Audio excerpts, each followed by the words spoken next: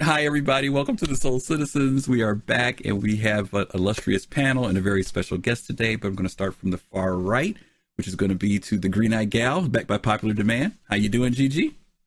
Hello, everyone. I'm here. I didn't disappear into the ether. Like, I didn't go anywhere. I exist. I'm sorry. I'm doing the things, life. It sucks, but I have to do it. So you gotta just bear with me, guys, okay? Absolutely. Oh my God, Trip Rodriguez with the raid of 72. Guys, so thank you, Trip. Sorry so much. We were resetting our dials. Yeah, we were resetting our dials, Trip, yes. and we didn't see the rate when it popped up. Thank you so much to all of the Trip fans. Thank you guys for joining us. We're just getting started. We're going to be talking about our series, Industrial Strength, talking about the Starfarer and the Gemini, some oldies that nobody's talked about in a while, but some goodies that we have coming pretty soon. So we're going to be talking about that. So I hope you can stick around and hang out. Trip, hope you had a good stream, man. You're getting off early. Usually you're on later than we are, but maybe he's taking a holiday for the evening, enjoying some time off. But thanks again for the rate. We appreciate that. Let me swing over to my far right now, and let's talk about the man himself, DK Dark Knight 75. What's up, my brother? What's going on? I'm doing all right. How are you guys doing? Pretty good. Good to be here to hang out with all of you to talk about the Starfarer. This is about to be a really nice talk, and there's a lot of interesting things that I did not know about this ship, and I am interested to find out what your thoughts are. So yeah, this would be good. You want to know something funny? These series that we've been doing on Industrial Strength have had more views than anything else. And I'm in a way I'm kind of surprised, but after I thought about it a little bit, I kind of realized that a lot of these ships that we've been talking about are ships that nobody's been talking about for quite a while. And so some people who may be new to the game, they want to get some info, and the people who are old to the game, they're trying to find out what's the latest, what's the new thing that maybe we don't know about these ships. So it's been really, really popular. Trip was on. Oh my God. Trip was on for over 20 hours. Man, yowza! No wonder, man. Oh, dude, marathon. Jeez, oh, Pete. Well, we truly appreciate you guys coming over. Get some sleep, dude. Holy smoke, that's a lot of streaming time. Go to sleep immediately. That's what happens when you're young. When you're young and vibrant, you can do that. You're an old guy like me. It's 20 hours. Whew. Listen, I don't know if I was never young and vibrant, but I'm not doing that. 20 hours is a long time. That's a long time. Looking at a screen. Listen, y'all know I complain when we on this show for 2 hours, so 20 is too much for me. So anyway, past 9:30, I'm over here like, come on, y'all, wrap it up. We're taking. I know. Okay, last but not least, I've really been anticipating this. We were actually going to have this gentleman on a little later. Actually in 2 more months, and then I was on his show last Friday. I'm like, no, this dude, I gotta have this guy on like ASAP. Dark Knight, we're on with him on Friday night, and he's been visiting with us on our Thursday night show. He's been sitting hiding in the shade on the Sunday night shows, but he's on with us as a special guest today, and that's our good friend Kai Zan. Kai, how are you, man? I am fantastic. The only thing that I got to complain about is that I'm looking around and I'm seeing all of these beautiful faces on the Twitch with, we got Gigi is looking down on a city with spaceships and looking so beautiful. Dark Knight is looking sharp as hell, hanging out in Orison. Yeah. I got Griff over here in the galaxy, and I'm the only pleb that doesn't have a camera. Oh, dude. Listen, you're in good company. Because Dig That 32 doesn't come on with a camera. He's another person that we have that doesn't use a camera. And then you've got Jade. Jade puts up her beautiful picture, but she doesn't come on with the camera. So you're in good company, man. You ain't got nothing to worry about. It wasn't with the camera for a while. Colossal didn't. Yeah, for a while, yeah. But we broke down. That school teacher thing. He had to do that home education stuff. So he had to get him a camera. Well, listen, man, we're happy to have you on board. Yes. Abdi, you're next, brother. I see you out there. So you might as well get your calendar open, brother, because we're going to get you on here. We're going to get you on here. But no, man, we are so happy to have you on board with us today. As you guys know, the subject today, again, is called Industrial Strength, the Starfarer. I've got DK in particular and Gigi on in particular because both of them have expressed interest in, even though there's some aspects, the most obvious aspects of Star Citizen, like trading and things like that, they've also talked about those support positions, those other things that they can do in the game. And I know they have interest in that. And I know Kai has got a lot to share in relation to that as well. So that's going to be kind of an open conversation that we're going to be having about that. Radagast, good to see you. Gladestone, I see you out there, buddy. Good to see everybody here today. So let's go ahead and jump into it a little bit. And everybody has got the show docket in front of them. I want to do a very quick thing on each one of these ships, give a little bit of background on them, and then we're going to go into the details on them.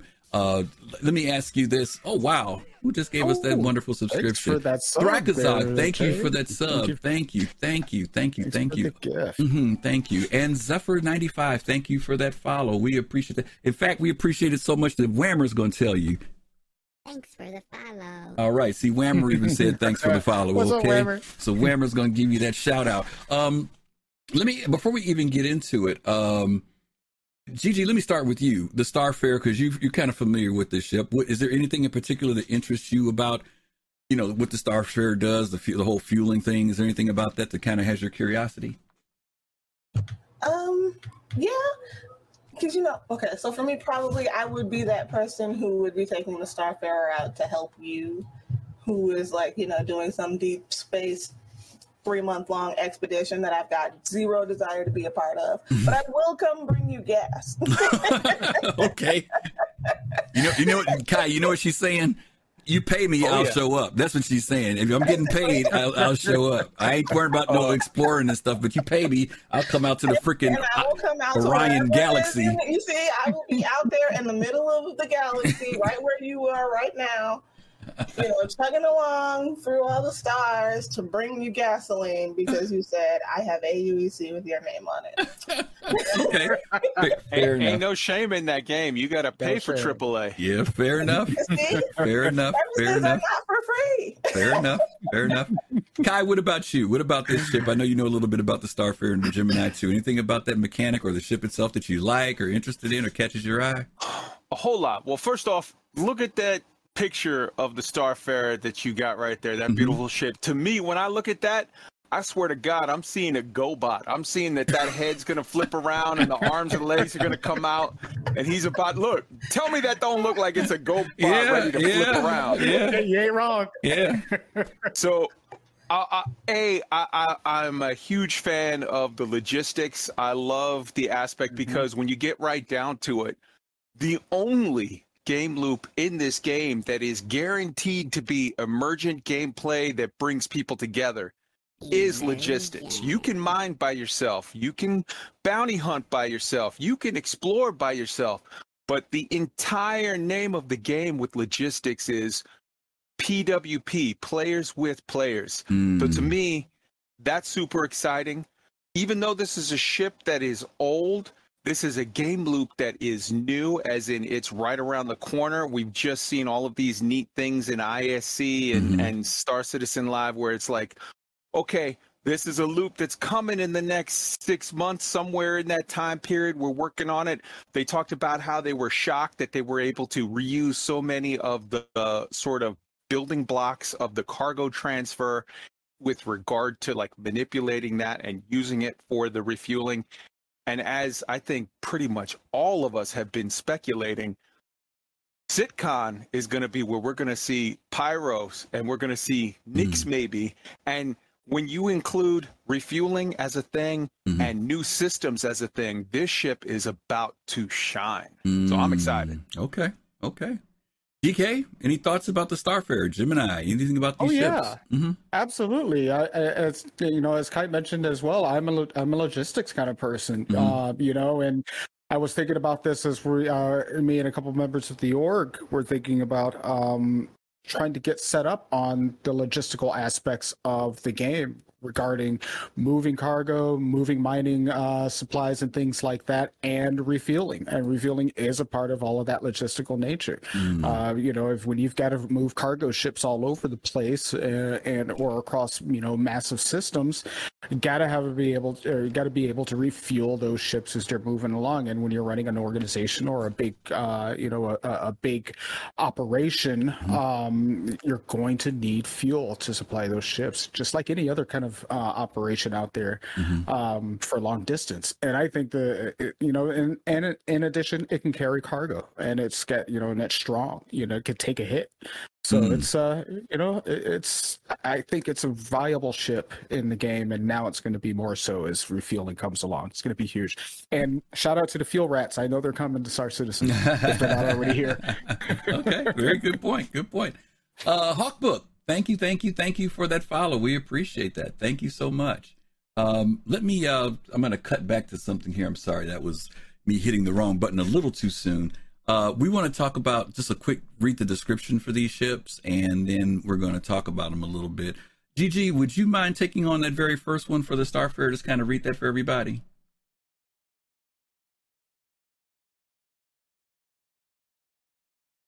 You got it in the docket?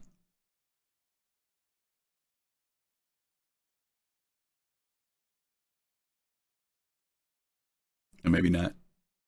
I can hop in if you'd like, and she can take the next. Yeah, that's okay. Yeah, can you grab it? So, all right. The Starfarer differs from traditional bulk freighters in one key way. It is a dedicated fuel platform. The Starfarer is designed not only to load, store, and protect fuel stasis units, it is designed to take in spaceborne gases and refine them for use without landing.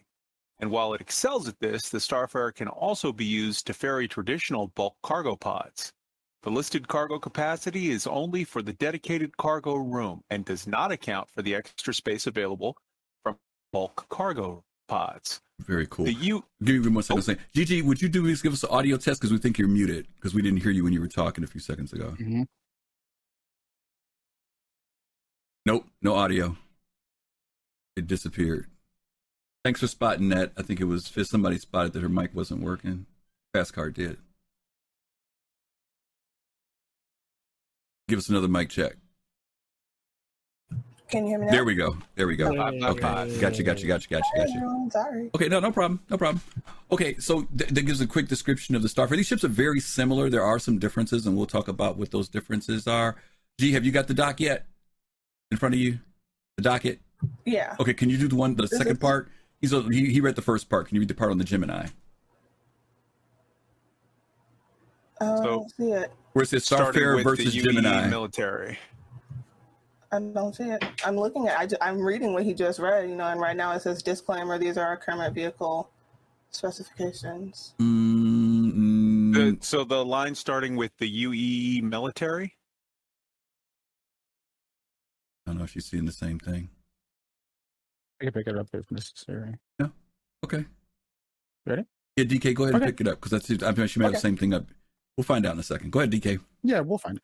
The UEE military uses an adapted rough and tumble Gemini variant of the Starfarer for their frontline operations, trading, some cargo capacity, and maneuverability for reinforced armor, increased shielding, more powerful engines, and stronger manned turrets. The Gemini also includes an optional missile pod, which can be swapped for the fuel intake unit on either Starfarer variant's nose. The listed cargo capacity is only for the dedicated cargo room and does not account for the extra space available from the bulk cargo pods. Okay, cool. So one of the things that we found out that distinguishes these two ships, very similar in design, but the Gemini is the military variant. It is also much more well armored. It has a smaller interior cargo capacity, from my understanding. And it has also a swap out in the front. As you guys know, this ship is able to retrieve gases through a front grill that can be swapped out for a missile pod that can also go in that area. I don't remember if the guns are different, and maybe we could take a check and make sure that they mentioned about the guns being different. I know it's a size 5 on top, but I don't remember if it says that the man turrets are stronger. So I'm assuming it's referring to the ones that are in the back off the two nacelles. That those two are a little bit different. And it has missiles as well. Right, the missiles are in the front, but the missiles are in the front. Right.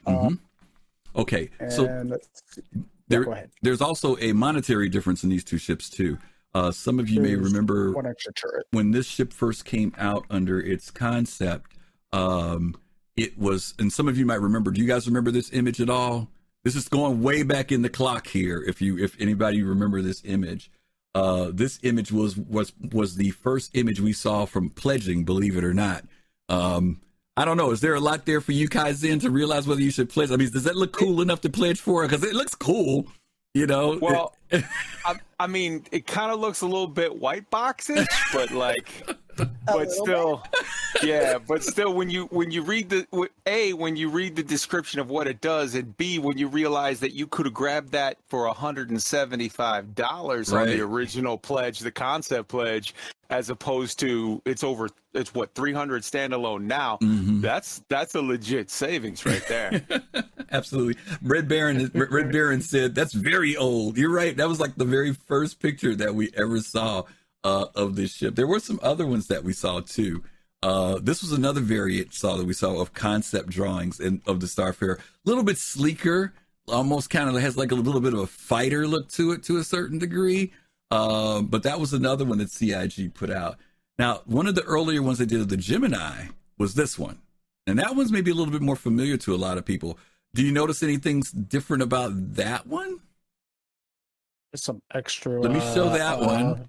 And let me show this one. There's some extra pause on that. Yeah, exactly. It's a little bit longer in its design. Yep, exactly. Yep. Okay. That's like the 18-wheeler version. Yeah. Yeah.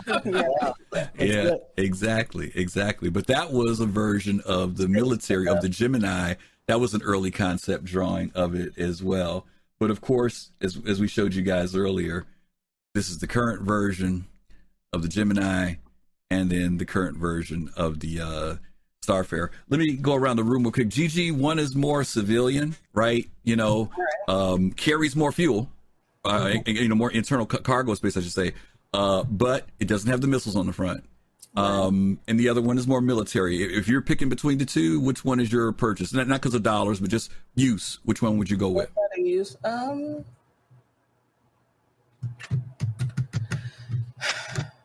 Probably I would get the militarized one just because I don't like going out feeling like a sitting duck. And if you're going to be going, long distances in this thing, you're going to have to, because you're going to have to take fuel to people. Mm-hmm. I don't know that I want to get caught out in the middle of nowhere with no shield. The extra defense is making for you. Exactly. The extra defense is a necessity for me when you got those long hauls. Okay. Cool. DK, let me go to you this time. Which one are you going to go for between the two? Probably civilian variant, just because I'm really more into civilian transport, and I haven't really been too much into combat. I could see the necessity for a combat version of that ship, similar to the M2 versus the C2 in many ways. But it's just my thing would have been the more civilian side of it. But that's just me. I like that one. Gotcha. Preferably. Gotcha. Kai, what about you? I got to side with DK on this one. So when you're looking at something that's got a combat speed of 85 meters per second and a max speed of 888, like that thing's, for me, if I'm sending that out, I'm sending a combat air patrol with it. And I just want to squeeze out every last ounce of fuel I can get on it. But I 100% agree with GG. If you're playing this as a solo player, you definitely want to have that survivability. But for like ops logistics, for like an org, I'm going to make it as fat and full of fuel as I can get it, and just throw some fighters with it to keep it alive. The only thing I wonder is how cost effective it is to send it out with security. It's not big enough really to send it out with security and it'd be worth it, because you're gonna have to pay somebody a good amount of money for protection. I think that's what with an org. That's why I said. But I think to Gigi's point and to Kai's point, I think that's when you're dealing with an org. If you're going to be doing that, so that you've got that, like you said, because as an independent person, it will cost you out of your pocket. But if your org is doing it and you're delivering fuel because it's your org, then the cost is be taken care of. Then I think that I also look at like, where are you going with these things, right? If you're going into patrolled space, civilian, definitely a little bit easier. But there's a lot of areas that you're going to get calls for deep space, right? Pyro, for example, where they've told us crossing Pyro, most people won't even be able to cross it all the way across. They'll have to get refueled. And you know that's pirate space. So maybe that's definitely, like Gigi said, you don't have 3 or 4 escorts, but you're going out and you may get out there, it's no issue, right? But just to have the defensive capability that if somebody does attack you, you can get away. Now, if you got the other one, like on Kai's point, Kai's saying, hey, I'm trying to maximize how much fuel I can get out to everybody. And maybe I'm carrying cargo, but I also know, I got some valuable stuff on here. I got to hire some jokers with me to take this stuff where it needs to go. You have in Oregon, you've got people who are willing to do it for a more reasonable price. Mm-hmm. Right. Yeah. And how much is fuel going to cost? Yeah. Well, the other question that we don't even really know the answer to, like this is doing an algebra question where you don't know all the variables, is like, for example, what are you going to use this for? Okay, let's say I'm going to use this to fill up an Orion. Mm-hmm. Well, now we come to the question of how much fuel can an Orion hold? Because if it's a situation where I'm going to need to send out 3 of these if I use the civilian variant, but 4 to 5 if I use the military variant, these are all variables that are going to sort of really play into what we're doing. It'll have to be real-time decisions. Yeah. Right. Yeah. Right. So I honestly feel like both DK and Gigi have the right answer here. It just depends on variables that are going to play out later. Yeah. Let me throw a couple of things that are in chat right there. And by the way, if you guys have questions for us, feel free to use the little eclipse icon down there at the bottom, the solar eclipse, and you can drop the questions in and we'll address them later. But we do pull stuff from chat when we see it. Red Baron says that we don't know how much of an impact armor will have in the future. And that's very true. And we can say that about anything. I think right now the people who are going through the big combat change are dealing with that right now. We don't know what armor is going to be as a variable yet. We've been dealing with shields, but they really haven't plugged that in. What we can say is that it is going to make a difference. That's something we can tell you, that there will be some type of difference with it. And to Kai's point, if you decide to take the military version, to take that extra, there's always a trade-off, right? You're going to be able to take the punishment, take a few more hits, but you are taking a little bit less cargo with you. You're going to lose some of that space, but you're gaining more powerful tail guns.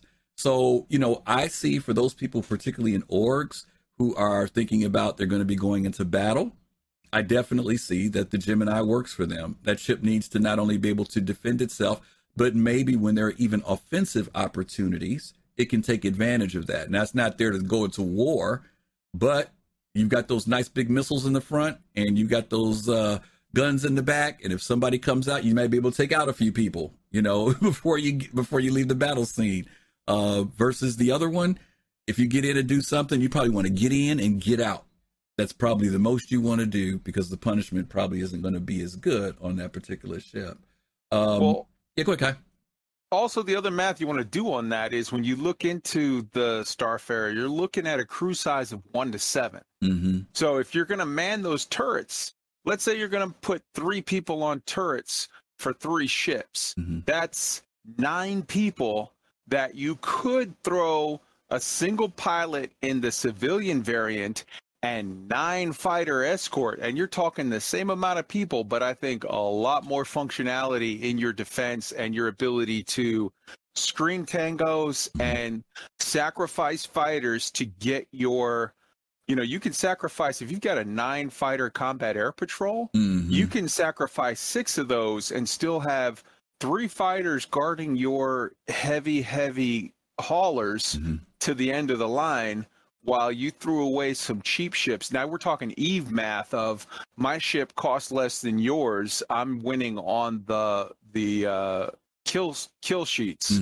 Yeah, Thrak, just so you'll know what they say in the docs, and of course I take this into consideration too.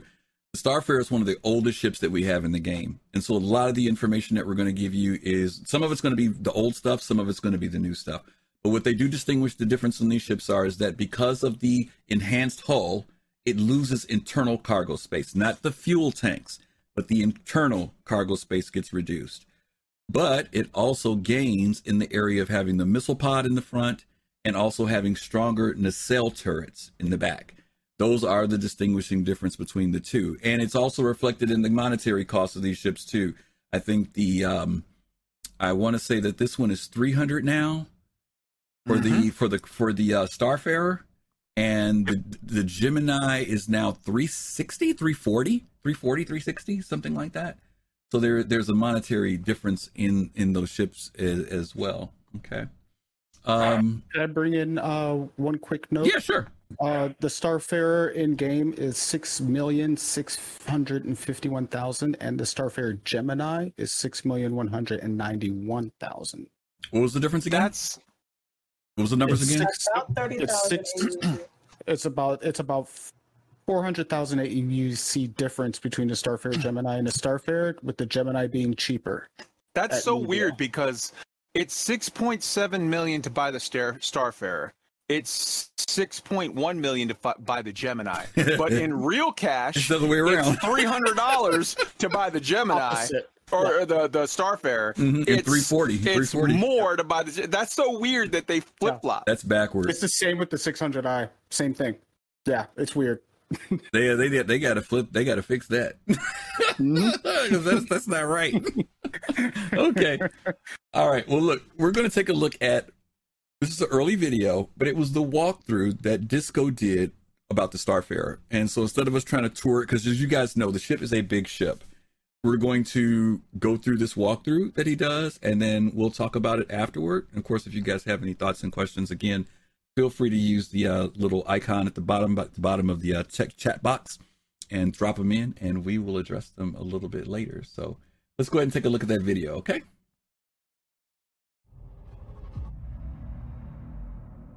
Let me know if you guys have audio.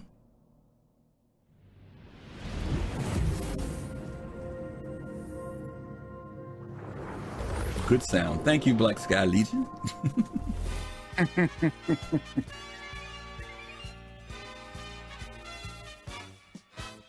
Oh, I love it. Thanks all, and welcome to another edition of ShipShape. I'm your host, Community Manager Jared Huckabee, and with me today are some special guests from Foundry 42 UK, lead technical designer, Mr. John Crew. Hi, John. Hello. And junior technical designer, Mr. Corentin. And I'm not going to try your last name. Why don't you say it for me? Billemont. Billemont? Billemont. All right. It's fine. I'm terrible at this. Ask anybody at Turbulent. I've embarrassed myself several times. So, John, you and Corentin are here because we're really close to putting the Starfarer into folks' hangars. It could come real soon. By the time this airs, we're hoping any day. So we wanted to take a quick run around the block here, show the Starfarer off, show some of the amazing work you guys have been doing. So thank you so much for being here on the show. And let's see if this is working right. I have control of our little man here. So we are staring at the Starfarer. Anything you want to tell us about the exterior before we go inside? I'll take a little run around the block here. As you can see, it's pretty big, and we've had to do a new hangar room for it. So this is the extra large hangar room, which has been made firstly for this and for our other bigger ships that will be coming, just to fit them inside the hangar. There's a few little things missing. So you can see on the front there that the fuel intake, it is there, but it's just not there in this build, which is one of the few little reasons why it's not in people's hangars yet. But yeah, you can see the huge size of it. Size 4 guns on the nose. Yep, 4 of them. Yeah. What size guns are those on the nose? Size 4s. Size 4, is that what you said? All right. Wow. And it looks big, but when you go in third person, it's even bigger. You just go stand next to. We'll go stand next to. There we go. That's ridiculous. It's a big ship, and it's Foundry 42 have fallen into our trap of making things bigger again. But it's so good looking. All right, now how do we enter the ship? So if you go back in first person and head towards the cargo door in front, there's a control panel on the right hand side. I'm just going to give them a quick look here at the underside there. So that's where the refueling arm will be when that comes online. It's not there in the hangar ready release, but it will be coming. So I know someone's going to ask, oh, where's the refueling arm? It will be there. Just so people know, on the side we have 2 fuel refineries that will come standard with every Starfarer as well. So And I see a big door here. Yeah. Caution, keep clear. Yeah, so if you go to the button on the right, you'll see why it says caution, keep clear. All right, I'm just gonna back up here and be safe.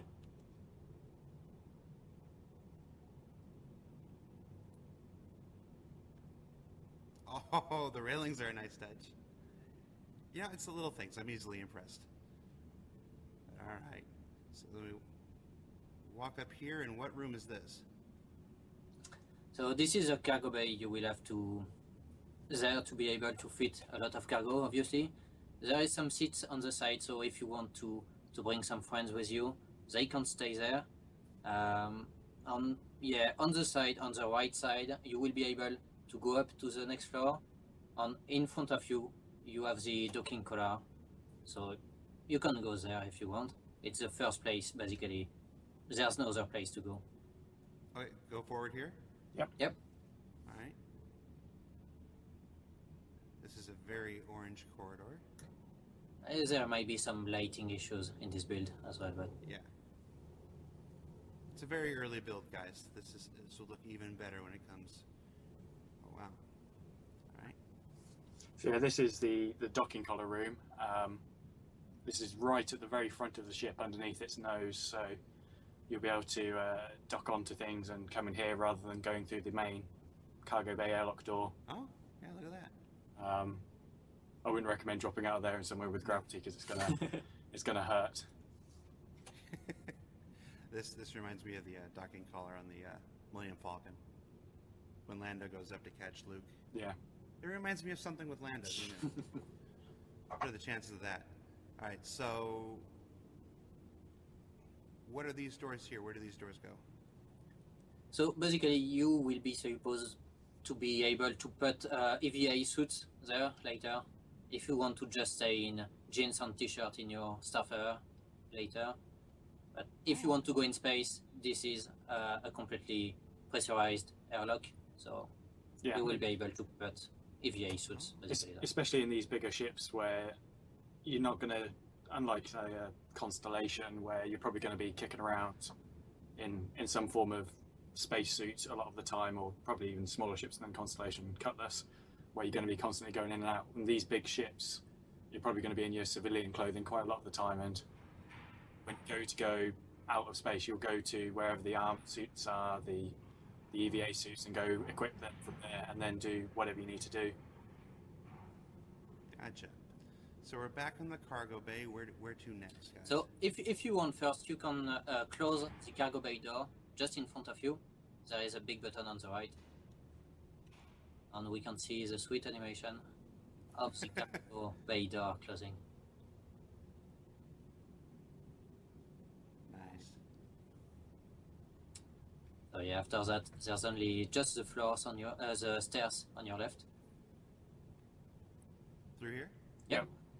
Those are those seats you were talking about earlier. Yeah, they're not functional yet, but they'll come online. It's another one of these things. We're waiting for the item 2.0 system seat implementation, which will make it Just need some. so much easier to do. It will just be one seat repeated rather than having to do bespoke seat setup, like in some of the older ships like the Cutlass. All these extra jump seats are essentially part of the exterior and unique seats, so you have to do lots of duplicate work.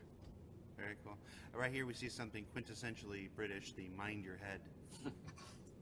There are lots of those around the place. Alright, so we got some stairs here. Now some of these stairs have some collision issues. I don't think these stairs are okay though. Yep, alright. Yeah, those ones are okay. Alright.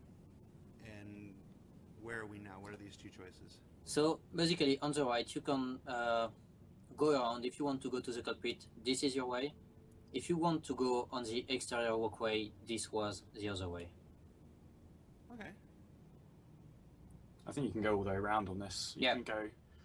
Yeah, I see a window up ahead there. So we go in here. Switch back into first person here. There we go. Yep, and now we have what is this room that we're in here now? So behind you, there's a door to go to the escape pod onto the cockpit. In front of you, you can go to the second floor on to the airlock as well. And just on your left, there is a screen that will be basically there later for cargo management. This is the plan. If you have a lot of cargo, you will be able to manage it through this screen. All right. And you can see on the walls here that because of the size of the ship, we're having to start doing a lot more signposting inside the ship. Yeah. You won't get lost easily. No, you can follow things. The Idris has similar work on it as well, just from the size of it. So yeah, this is the main escape pod room for people from the bridge to get to. There's 6 in here. Yeah, 6 escape pods. Yep, 6 escape pods. What are these guys? Basically, they are just for depressurization units. So you are sure that when you try to get to the escape pod, there's still some air left there, at least. All right. And through this door is the cockpit? Yep. So this is a slight problem with this build. There's no seats in the cockpit, but there should be there. On the left, on the right, basically these are the stations. Yeah. If you want refueling later, this would be done there. Okay, so, I'm sorry, so there's supposed to be chairs here on these tracks? Yeah. Gotcha, okay. All right. So basically, if you've been in a freelancer, you know it is. It's the chair will come sliding down, rotating a bit on. You will sit there. Same thing for the cockpit. Just between both stairs, there is a captain seat. There should be a captain seat, at least. And then we've got the pilot and co-pilot seats. Gotcha. So yeah, this is pretty similar to the freelancer cockpit, but bigger. Yeah, no kidding. That's cool. Got a panel up here. I'm tilting my head like I'm trying to look past something. There's just tons of little details that Nathan and his art team here have just squeezed in everywhere. Yeah. So yeah, you can look out these little side windows. You can actually see the nose. Well, they're not really nose guns. They're sort of side nose guns. Neck guns? Neck guns. Yeah, ear nearly guns. Ant-Man turrets by this side. I don't know. That's one of those things the community will end up naming for us. Yeah, All right. the captain will be sat there. Yeah. So this is our cockpit. Yeah. That is cool. A true captain's seat right in the middle. Yeah. Excited. Yeah. All right. So we come back from the cockpit, come back into our little cargo overview room. Yep. Yep. So this way. So on this way, you can go to the exterior walkway. On this way, those are the stairs to go to the second floor. Okay. There might be some collision issues on those stairs. Yep. Yep. All right. So it's all right. We were prepared for this. Yeah. Oh, too far. On the side. There we go. Should be fine at the top of the floor, of the stairs. All right. Yeah. I really did practice that. I was all over the place the first time. So, all right. So where are we now? We are in living quarters, I'm guessing. Yeah, this is the floor with all the living quarters, and you're going to see quite a few vis area problems here. Again, it's just this build. If you go through it, it will still be there. Yeah, there is stuff on the. You just have to trust that there's something on the other side to go through. Take a leap of faith. Okay. So they're in a corridor here. It's basically just linking both sides of the ship there. Gotcha. And vis areas are, this is, we don't get to see through the tunnel to the area though, but this is one of the things that we use to optimize our ships, right? Vis areas, I think they're called occlusion boxes in other engines. So anything that's inside a vis area, you can't see from the outside, and if you're in one, you can't see the outside. And then we put portals on the entrances and the windows. So for some reason in this build, some of the portals just aren't there, so you just can't see in and out. Gotcha. So what room am I in now? Looks like I'm gonna. It's I don't know. one of the many maintenance joining corridors. Some more jumpsuits. I opened this door and saw a very red corridor. So these are the side engineering. Yeah. So this room, there's basically 2 ladders. One ladder going back to the first floor, and one ladder going back to the top floor with the living quarters and the captain's quarters, stuff like that. So this one, you can actually go prone in this one. You can go to the maintenance room just like this. If you're not really... Okay. Yeah. Hey, So thanks you're for the forced to be subscription. crouched in this space, but There we go. Okay. this is a true maintenance corridor. So you have all sorts of access to components down here. So where these big boxes are on the wall, these will be replaced with the actual ship components when they come online. So this is where you'll be going to repair damaged components. Very cool. And then come through this viz area here. Up. Yep. And we're... Yeah. It's like coming up out of the trash compactor. And what's this way? I'm going to stand up here. So yeah, so 2 escape pods there, 2 escape pods on the other side as well. In front of us is, if you want to go to the rear turret, on the side, this is the engineering room, gravity room, and EVA room. There may be some slight collision issues in those rooms right now. Yeah. So the reason those escape pods are there on both sides is the engineering rooms are right at the back, and the 2 smaller turrets that are right at the back. It's a long way to go back to the bridge to go into those escape pods. So we've got a second set of second and third set of escape pods. Bit too low. Yep, too low. I didn't go up high enough. At least we can see that the fuel pods are really solid. So you could walk on it. Yep. All right, hold on. Let me get So, this side again. just so people know, the we go. fuel pods will take damage. Don't think this is invincible or whatever, but it will take damage. There we go. All right. All right, so we were on our way back to the turrets. Nope, the other way. Oh, the other way? I'm already lost. Yeah, wait. Oh, no, never mind. No. You were right. Yeah. I was right. The designer was wrong. You know the ship better than me. All right, so we come back here. Oh, yeah. That. On the side. Oh. Just behind you. Yep. Oh. Some windows. Nice. You can see your refueling operation here. Yep. Who needs an Oculus Rift? I keep looking like this, like I can see around corners. I want to be terrible in VR. All right, and this is another viz area. This is one of our. So this is one of the problems that we have with this build right now. The seats are not really working. So, but it will be size 2 guns on those turrets. Quite a punch, but on the other end there is a lot. Well, you can't shoot everywhere because if you turn back, don't shoot your own fuel pods, for example. This would be a bad idea. Yeah. And that turret it's a MISC turret, but it's in the style of the Retaliator lower turret, so it flips you over, puts you in upside down, Nice. rather than the Constellation ones, which keep you the right way up and put you down that way. So for this one, it's probably better to go into fly mode already. Okay. So this is the main engineering So we room. go through this door here. Yep. Oh. Oh. I went too far. Okay. Yeah, this is the gravity room on this side. Ah. Yeah. For those 3 rooms, unfortunately, there is some collision issue right now. Well, and that's why this isn't out for the public yet. Yeah. It should be Alright, let's fixed. see. All right. Yeah, we just happened to pick a day where the builds is Yeah, because this was very good similar to yesterday.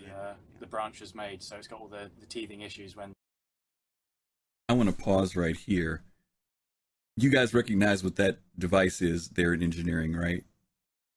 You guys know what that is? It's on several other ships as well. Does anybody know what that is? I want to say, yeah, I was going to say, I saw Redbone say the same thing, Red Bear. Gravity generator? Yeah, that's the Similar gravity to the one well. they have in the 890, right? Exactly. That's the gravity Mhm. well. They've got one on the reclaimer, this one. And so I'm really looking forward to when we can operate that, particularly for boarding issues of being Turn it able to off. turn the gravity on and off, which will be really, really, really interesting. Okay. I remember seeing it on the 890. I thought that's what I was looking at. Yep. The reclaimer's got one. There's one other ship too that I'm thinking about that has one, but it That's would the be one that- very cool. That's the one that when they turn it on, it's like a big lightning ball Yep. thing. Yep. Yeah, Yep. yeah. Would it Exactly. be so great to have a group of pirates on your ship and you just turn off the gravity? Yeah, we're gonna make this an even fight at this point for Well, real. let's see how you work out this way. whenever At the least this branch way is we made. all floating. This is the gravity All generator right. Does room. anyone have That big sphere even will be a remote clue moving around. on, like, scientifically speaking, how does that work?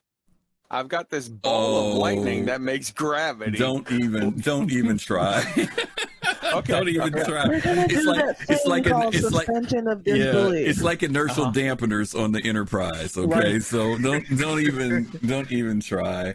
I wish Jade was on here because Jade would probably be able to. She said it. It's CIG Space Magic. She said it. She hit it. Jade has the answer. Our scientists, our onboard scientists told us what the deal is. That's right. Can I point out one thing briefly before we move on? We can keep playing. Go ahead and talk. Mm-hmm. Look at how bad this demo is. How much of a tech demo. Really raw. Oh my God, this thing sucks as far as you fall through the floor constantly and this doesn't work and there's no steps there and there's no seats here. And then look at where the game is now. And for all of the people that say, oh, Scam Citizen, if it was Scam Citizen, the 1.0 version of everything that you saw would look as polished as you're ever going to see it. And there would be no upgrades, no fixes, no getting better. What we're seeing here is a massively raw tech demo of what we now look around in the galaxy that we see, and we see an actual alpha. I grant you, alpha, it still has bugs and issues, but it is a real game compared to the sort of really embarrassing level of what we're seeing here. So all of the people that say, like, it's a scam, yo, they're putting serious dollars into developing this tech to make this shit work, and I salute it. You know, to your point, back when we were seeing this is in 2016, gang. If you didn't see it, I typed it in earlier. But when we were seeing this in 2016, we were excited. I mean, we thought this was like the greatest thing in the world to see. You know, collisions, whatever the problems were, it was the fact that we were getting to see the development of this and anticipating it. You know, he talks about the beginning. Y'all also grew up on the first Star Wars movies, though. I'm not giving y'all no credit. No. Watch terrible stuff and think it's great all the time. Well, no, to my point, I was going to say it's amazing how much stuff has changed since then, because now we don't get things presented this raw anymore. You know, usually when we get it now, it's much further along. We might see a white box, gray box animation, but there's no physical walking through these ships and seeing every, like you said, Kai, every, you know, bump and zit that's on the face of the monster. You know what I mean? That has changed. But I'm just saying, back then, like right now when I look at this, it's like, oh my God, you know, but back then we were like, wow, this is so cool, you know, even though he was falling through the floor and stuff, you know. One of the things about this ship too that I wanted to comment on earlier, even though this is like the very first walkthrough we did on the ship, is the size of the ship. And I know all of us have walked on this ship before. Dark Knight, when you walk through the Starfarer, are you comfortable walking through it, or do you still have to take out your compass when you walk through the ship, or are you cool? How are you when you walk through the Starfarer? Man, the Starfarer is like one of the easiest ships to get lost in, especially if you're going in it for the very first time. It's worse than the Caterpillar. Because I went in the Caterpillar quite a few times and got lost in there, but man, I go into that Starfarer, I'm just like, I don't even know. There's a fire, and I can't find a way out. Okay. Gigi, what about you? When you walk through the Starfarer, are you pretty much comfortable getting around, or do you have to think twice about where you're going on it? No, I get lost in a Valkyrie. You talking about am I comfortable walking around the Starfarer? I am not comfortable walking around the Starfarer. I am attached to the hip of whomever I am walking around the Starfarer with. Okay. Otherwise, I'm lost. Okay. Well, Gigi, you can walk with me. I might not know where I'm going, but I'd like you to be attached to my hip, so that works. Okay, you know what? I set myself up for that. So I'm going to let that go because I set myself up for that one. Well, I will say this about it. I'm comfortable walking around in it, but I will say this about it, and CIG has said this about it, and some of you will know what I mean who are around from back in the day. This was their first real big ship that they did, where they did layout. And they have even expressed the fact that the layout on the ship was kind of could have been better, in the sense of it, the natural flow of how things are in that ship. I always loved it, so I kind of quickly did all I could to memorize all those weird turns and ladders and all that other stuff. And I will say this to your point, Dark Knight, if you're not on this ship a lot, it's very easy to not get to navigate. You have to be on this ship a lot for it to finally sink in, because the logical pattern of where things are doesn't always make sense. Some things do. Right. You can say, okay, the captain's quarters is upstairs, and but the dining room is next to the captain's quarters. What does that got to do with anything? You got to walk through the dining room to get to the captain's quarters. It doesn't make sense. You know, the engineering level isn't so bad. Leading to the nacelles isn't so bad. You can kind of get that. The crew quarters is on that deck, so you kind of get that.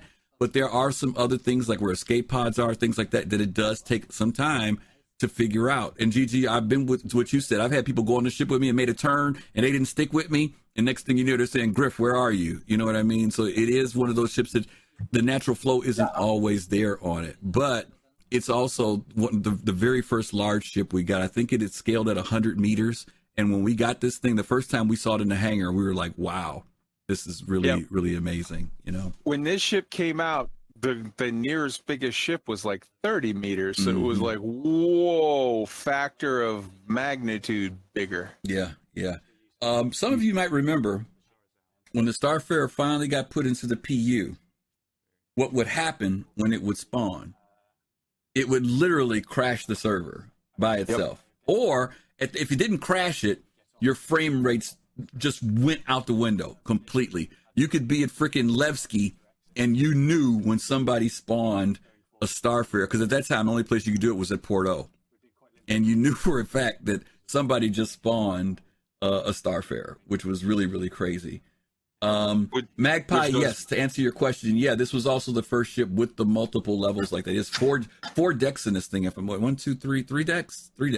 Well, if you count that top turret, you go up to 4 in height. But yeah, you're absolutely right. What were you going to say, Kai? And you got the the spaces, crawl spaces. Oh, the crawl spaces. Yeah. First time we had crawl spaces and stuff. Yeah. Yeah, that just goes back to my point that, like, scam citizen, except for, how is it a scam when you're spending all the money to make stuff work? Yeah. Yep. Let me ask you guys a question about this ship in particular. I'm going to leave the volume down. We'll just kind of keep watching it. The question is, do you feel that this ship, Gigi mentioned this earlier, she said somebody who goes out on the ship and they're out for a while, because this ship has full living quarters, right? We're looking at the dining area right now with a full kitchen. It's not like just the microwave, right? I mean, it's the whole 9 yards. This ship looks like it's something that people could live on. Other than responding to fuel calls, some people have talked about certain ships, they're going to go on them and they're going to go out and stay on them. Right? They're not going to be coming into the port every day at the end of their game. They want to stay on them. Do you guys, and I'll start with Gigi. Gigi, you think that there'll be people who this is their thing? And like, Dark Knight was mentioning the fuel rats, and Elite, they've got a bunch of people that just do nothing but respond to fuel requests. That's their game thing. Do you think that'll be similar to this? Absolutely. Absolutely. I think so, definitely. I think that there is going to be an org full of people doing every mundane, minute thing in this game. Because for whatever we find mundane, somebody else loves. Me and Colossal can spend 7 hours mining rocks, and I know people who can't do it for 20 minutes without their eyes rolling up in the back of their head, like, I can't do this anymore. It really just depends on the things that interest you and what makes the game fun for you. And I'm 1,000% sure that, considering the types of people that play these games, we're going to find someone who would love nothing more than to just spend all their time doing fuel runs, piling on the AUEC. You know what I mean? Just to, I don't know, finance whatever new ship they want, or, pour it into whatever org they're building. But I'm 1,000% sure they will. Okay. Thrax, thank you so much for that subscription that went out to Trip Rodriguez. Trip, you can come back for free now, dude. We appreciate that. Thank you so much for passing out that sub. That was awesome. Okay, I'm going to mute this. Kai, let me ask you, same question. Is this something that, I know we talked about orgs using this ship, but is this something that the players are going to get in and, man, they're going to get some of their friends and we're just going to go roll in the cash? I mean, we're going to go mine some gases somewhere and refine it or take it to a refinery. How do you see this ship? So not only do I think that you're absolutely right, there are going to be guys that go out on long tours. And I shouldn't say guys. That's last century. There's going to be people. There's going to be crew that go out for long tours. But we're right now, look on the video, you're seeing the beds. You're seeing a row of beds. This is listed as a crew of 1 to 7 persons. All right, I think we're going to see some people that they might say, oh, we've got a 5-person crew and we log on, I don't know, Monday, Wednesday, and Friday at 7 p.m. or whatever time. In addition to that, as I'm not allowed to say which one, but I spent a little bit of time back when I was a recon Marine on insertions through United States Navy subs. And in a submarine, you've got your blue crew and your gold crew. I think we're going to see some people that are going to blue and gold crew these types of ships where you've got a 7-person crew. You might have 4 people on blue crew, 3 people on gold crew, and you see Mondays, Wednesdays, and Fridays. It's me, Dark Knight, Griff, and Gigi as a crew. Tuesdays, Thursdays, and Saturdays, it's Fastcart, Jade, and Fist to Face as a crew. And we sort of share the ship. We pass messages like Griff is the captain of Gold Crew, and Jade is the captain of Blue Crew. And you guys pass each other notes with like, here's where we left off, here's what we're working on, here's the whatever. And we just work it all out as a 7-person fam, like a Polyam Belter fam of like, we split the money, but we're working together to accomplish the goals. And I think that's beautiful. And you're keeping the money going basically, in a constant, right? Yeah, you don't have to stop making money. And you were very, very right, because Gigi does not want to captain anything. Yo, I'm the same way. Yeah. No desire to captain anything bigger than something only I can fit in. And see, I like the pilot, so there you go. You had a crew. Everything, DK. I never want to fly anything bigger than my Titan. I'm gonna be that guy that's smoking a roach by the back, going like, "Yeah, I'm taking care of checking the fuel levels." Yeah. And he's smoking by the fuel. You notice that smoking. Right. He's smoking. There's always that dude that's like with the oxygen tank next to him with a lit up cigarette. You know what I mean? It's like, okay. It's okay. No problem. Here's the thing, Griff. All you made me think about is a combat engineer. Like, they just will try to blow anything up. That's just how they attempt to fix things, is blow it up and see if that works. I love it. Yo, and Griff, that's all that's going to happen is him back there with I love Griff, you know I'm a Marine. Don't expect me to be bright. I know. I get it, brother. I get it. Marine, I get it. So I feel you. I get it. And he'd be the one we trust the most, probably, because he'll know the job better than anybody else. That's why he knows he can smoke, All right. Listen, I had a combat engineer tell me that, it takes spark and energy. We're fine. He's just like, I'm like, dude, what is that explosives? What is wrong with you? Are you insane? I'm going home. I love it. Okay, well, we're going to go ahead and move on a little bit past the video here because I think we got a general idea, but I want to talk about some of the highlights, and then we're going to go over some of the Q&A questions. Believe it or not, gang, CIG did a 3-part Q&A for this ship when it came out. There was that much interest and that many questions about it. We're going to just highlight some of them, but we'll give you guys the links that you can check it out if you're interested in the Starfarer and the Gemini, because there were some really good answers, even given back at that time.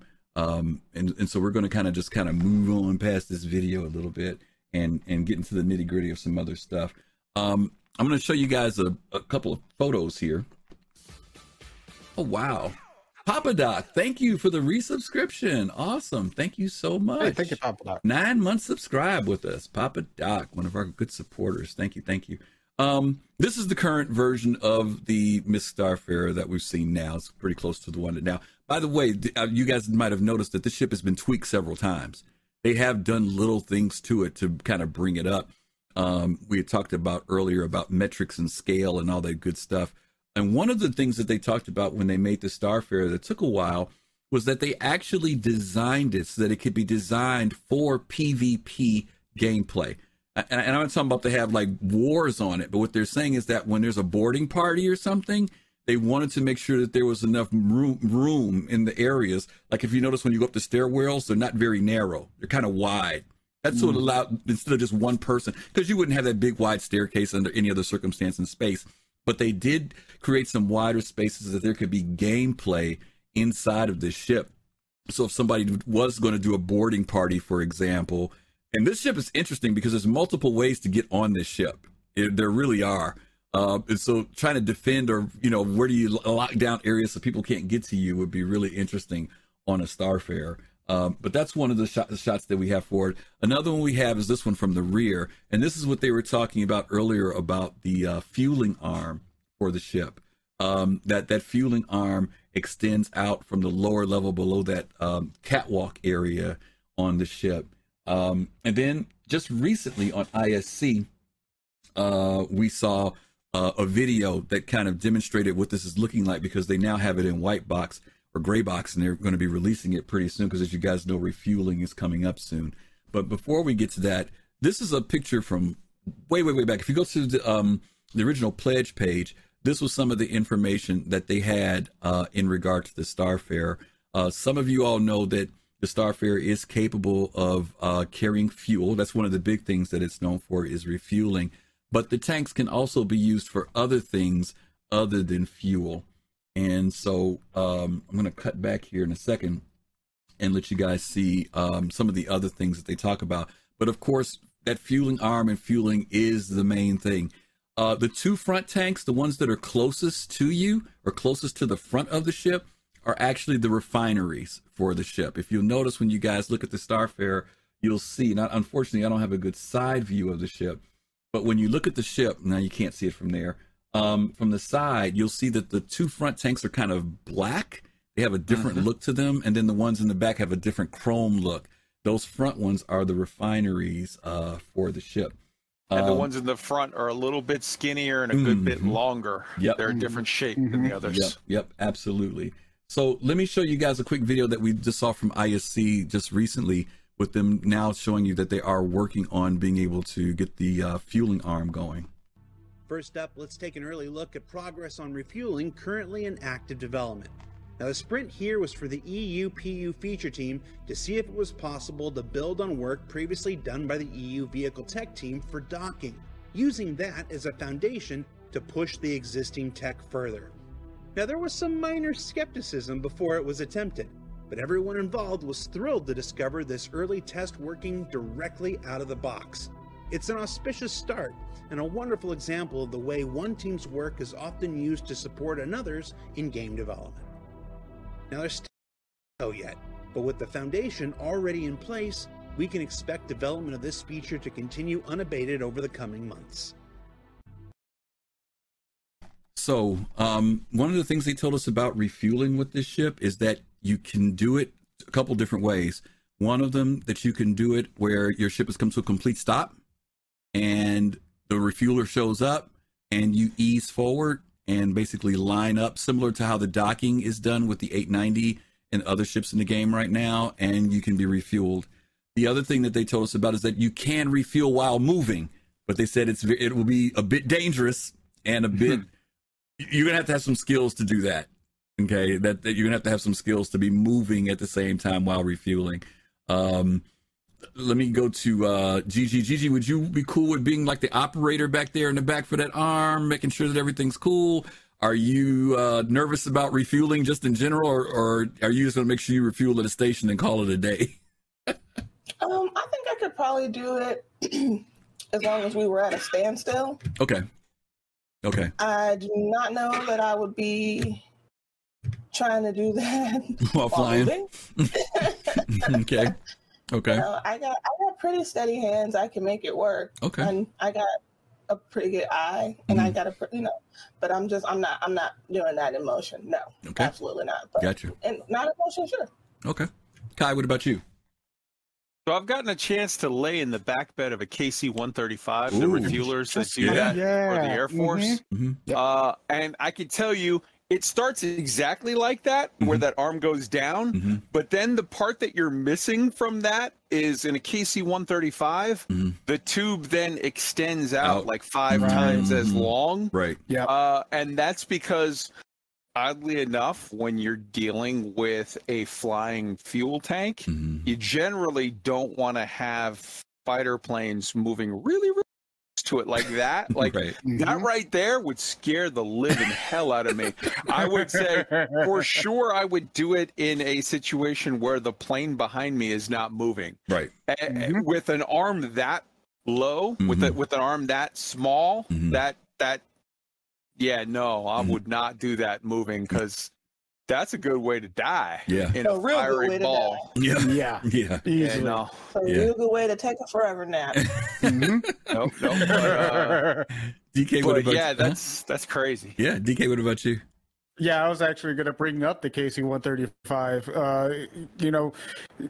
Probably moving at a little bit slower speeds to what we are at a Starfarer, and whatever ship is going to also be attached to, getting refueled.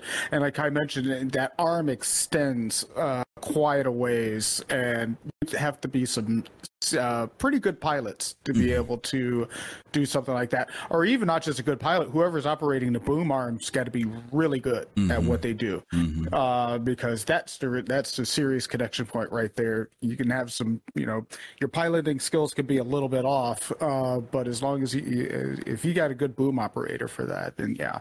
But it's going to be challenging. Now I know there's challenging. We get to the Q&A. There are going to be some questions because people have asked, like, how many ships can we expect to be refueled, things of that nature. And CIG has not really nailed those numbers down. They've given us some general ideas of how much a full Starfarer can refuel. So we will touch on that a little bit. But someone mentioned earlier about having like the beer version of it, and there's already somebody who's beat you to that idea, as you could see. Someone is already feeling that they're going to be delivering their Guinness out to folks instead of fuel. So I know I'm sure Test Squadron probably commissioned that, because that would be something that they would be into. Here's another image I want to talk about, though, gang. And some of you may not know this, some of you may. One of the other things that they've talked about for the ship is this.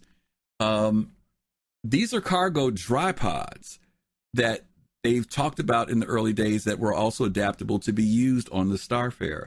Now, most of the time when people have talked about the Starfarer, it's always been in relation to fuel.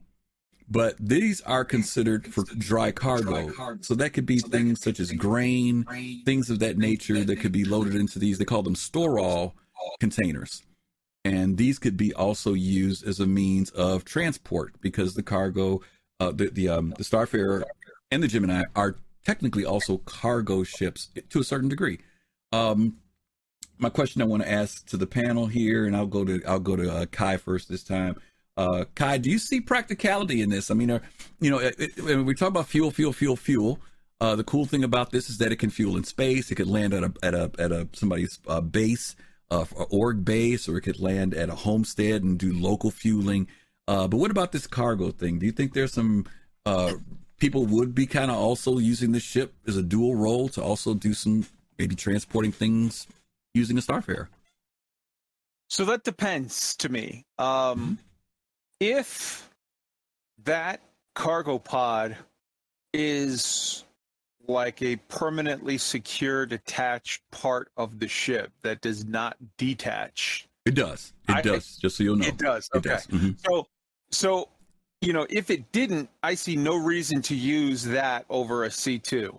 However, or an M2. However, since it does, I can tell you as somebody who's deployed to weird situations in the field before, where you're somewhere supporting drug eradication operations, where you're operating as a guest of the Nicaraguan army or Colombian army or whatever, and you get a supply drop somewhere. I could see a situation where you've got a 10-man team, a 20-man team that's deployed in field, downfield, and you're in a situation where it's like, boom, you fly over, you detach, you drop, they pop smoke, you drop on their smoke, and now the guys go in there and they pull out all of their resupply, and also while they're at it, a tumbrel, technical or whatever that is gonna go out there and have some fun downfield. Okay. So yeah, maybe. Okay. Gigi, what do you think about that? Because you're one of those people who are into like the whole support utility thing. Do you think that would be something feasible, other than just the fueling and stuff like that? I don't really know. I don't really think so. It just seems to one kind of defeat the purpose of the ship.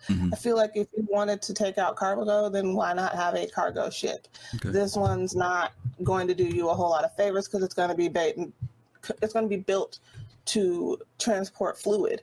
Okay. So when your fuel tanks aren't your cargo space, you're going to have much less cargo space than if you were to take out a ship that would drink as much gas as this one, but had way more actual space to use on it. Okay. Griff, can I change my answer real quick? Yeah. I agree now with Gigi, because thinking about it, I'm thinking from the mindset of a Marine who's dealing with RC-135s or 140 gunships that are like planes. Right. Now that I think about it from an idea of a spaceship, they could just come VTOL and land in a field somewhere and unload your stuff. So now, it makes way more sense when you're talking about dropping cargo in a pod from a plane. But when you're talking about spaceships, they can just come straight down and land like a helicopter. Yeah, I want to change my answer. Okay. All right. I'll take that for $1. Dark Knight, what about you? You think the cargo pods are feasible? I think the cargo pods are feasible. I mean, it depends on what you're using, what your use case scenario is. I always think about multitasking when it comes to flying. So if I'm in, for me, in my Genesis Starliner, I'm going to be doing passengers, and cargo is going to be going along with it because that's a secondary mode or secondary income source. So if I don't have enough passengers, you better believe I'm going to have valuable cargo going with it to offset the cost. If I'm in a Starfarer and I don't have a whole bunch of fuel that needs to be delivered, I can also deliver cargo. Or maybe I'm dropping off fuel to a ground post or outpost, something like that, and they need fuel and they need medical supplies. I can do both. Okay. It could be one of those things. Okay. Yeah, dry cargo in between fuel runs, fast cargo. Right. Okay. Let me go to something that I think I agree with everybody, believe it or not. I think that, Kai, you mentioned the only, to me, specialized reason for using it for cargo. I saw it as those store-all containers being exactly what you said. Other ships that have to bring cargo have got to unload whatever it is they bring in. So they've got to offload, they've got to use a tractor beam, they've got to do this, that, and the other to get whatever it is off their ship. If it's a C2, you've got to be able to get in, drive it up the ramps, get in, blah, blah, blah, get it out, and all other stuff. I saw this more as a drop situation, where if I'm going to go somewhere and you tell me we need something left or dropped in one of those store-all containers, I'm dropping it, hitting the ground, and leaving. That's it. I'm leaving the container behind. Whoever's there at that homestead or that base or whatever can come get that stuff whenever they want to. If you tell me to drop it off in some trees somewhere and y'all want to roll out there and pick it up later, that's fine. But what I've done is eliminate that whole offloading, onloading process by me dropping that container. That's the only thing for me that I saw this being practical for, because like both you and Gigi said, because now you got to get back the cost of your container. Well, here's the deal too, because that's an issue. You know what I mean? Like the containers being dropped there, like you said, maybe if it's my org or my group, that's fine. But all I'm saying is, I just see that being a very exclusive reason for having those, where I could just drop and get out, and that's it. Whoever's on the ground is gonna handle getting it off, finding it, all that other stuff. But that's the only thing that really kind of made sense, because my other problem is when I'm looking at who are the other cargo ships that we have in game that can land, everybody's got to spend time getting it off their ship. Dropping it in closed container says, boom, it's dropped, it's gone, I'm leaving. Y'all pick it up. Here's the coordinates, go pick it up. But that's the only thing for me. Go ahead, Kai. Can I change your mind real quick, Griff? Sure, go ahead. All right. You hover over at 1,000 feet in a C2. And just push it out. You open up the back ramp on the Roro. And push it out. You push it out with a parachute on it, and that thing drops right out to the location in the trees. No unloading, no hassle, no fuss, no muss. You raise the ramp and you roll. If they give us the parachutes, then I'll agree with you. That's the one thing we got to wait for is to see if they give us the parachutes. Let me send out some love to Mad Style. Mad Style, thank you for the 10 subs. Thank you. Y'all send Mad Style some love. Mad Style is always supporting us. Thank you, Mad Style, for that. 10 great subs for folks out here to hook them up today. Hey, Griff, let me throw in on that too. What about the Sikorsky helicopters that are basically built for cargo? They come down, they drop, they pick up. With the ones that drop over and pick them up and go. Right. Pick up containers, tanks and stuff like that. That's the type of view I'm seeing this for. And that's why I said it's very exclusive. It's not going to be all the time. Some very specific thing that I could see them using it for. Because it's really because they've told us that onloading and offloading, even right now with the Taurus, right? We just got the Taurus. It's got the tractor beam. You still got to take time to beam that stuff out of the cargo hold, get it set out. I'm just saying, drop that container. I'm thinking about like with my daughter when she's in college. They had them containers where they load their stuff up from their college room. You just fill that container up and leave it, and then somebody comes and picks it up and takes off. 10 gifted from Mad Style. Oh my God, Mad Style! Crazy over here. Mad Style, put the bottle down. Thank you so much. Okay, we do appreciate it, though. We do. We love you. Thank you so much. Interesting stuff. We'll see what they do. Now, mind you, that was concept. So I want you to understand that we may not ever see them cargo containers. I've heard about the Storalls, but because they're one of the companies in the game, whether we see them come up for the Gemini and the Starfarer, we may never see it. But it was a concept drawing that they had at one point. So I have a question. Yeah. Who else is going to pick up the bottle and drop some subs? Because we gotta. Let's start a contest. Get everybody. Oh my God! Don't get them started. Okay, let's talk about some of these Q&As, and we're going to highlight some of them. Gigi, you got the doc up finally, because I want if you could read the first one, that would be cool, and we can kind of talk about it a little bit. Have it. I think I got it. Okay. The Starfarer. Oh. The first one? You want me to read the first one? Yeah, first one. Uh-huh. Can the Starfarer's underslung fuel tanks be swapped out for holding straight cargo containers? Okay. Answer was, you can go ahead and answer it. Mm-hmm.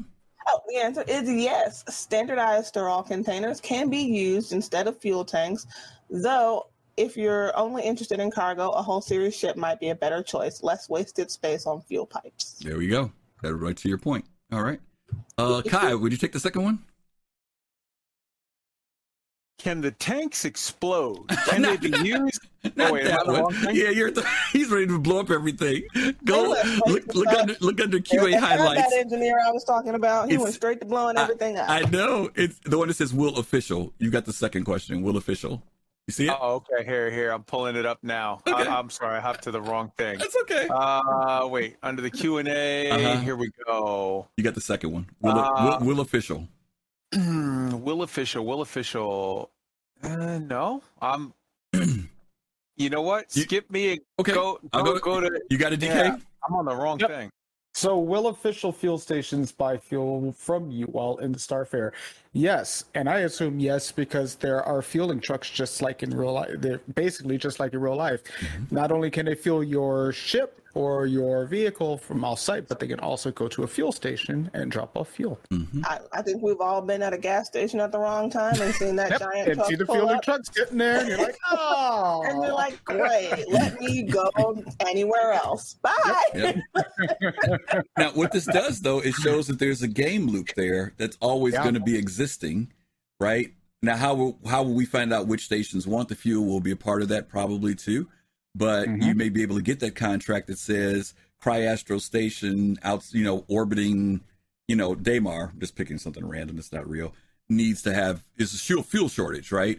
You go out there, you do your fuel harvesting, come back, sell it, boom, you make your money. Okay. Imagine how many guys are going to be busy hauling out during the rally. Oh my God. Yeah. Yeah, absolutely. Wow. Absolutely. Let's hit that next one. Kai, have you got it yet? Wait. Yeah, that's the one. Can the Starfarer? Yeah, okay. Just making sure. Yep. Can the Starfarer carry cargo and fuel at the same time, i.e. left side fuel, right side cargo? And the answer is yes. This would be accessed through the cargo management system we recently detailed during the Hull series release. Okay, boom. So there you go. You can Makes have sense. a manifest being able to carry both if you need to.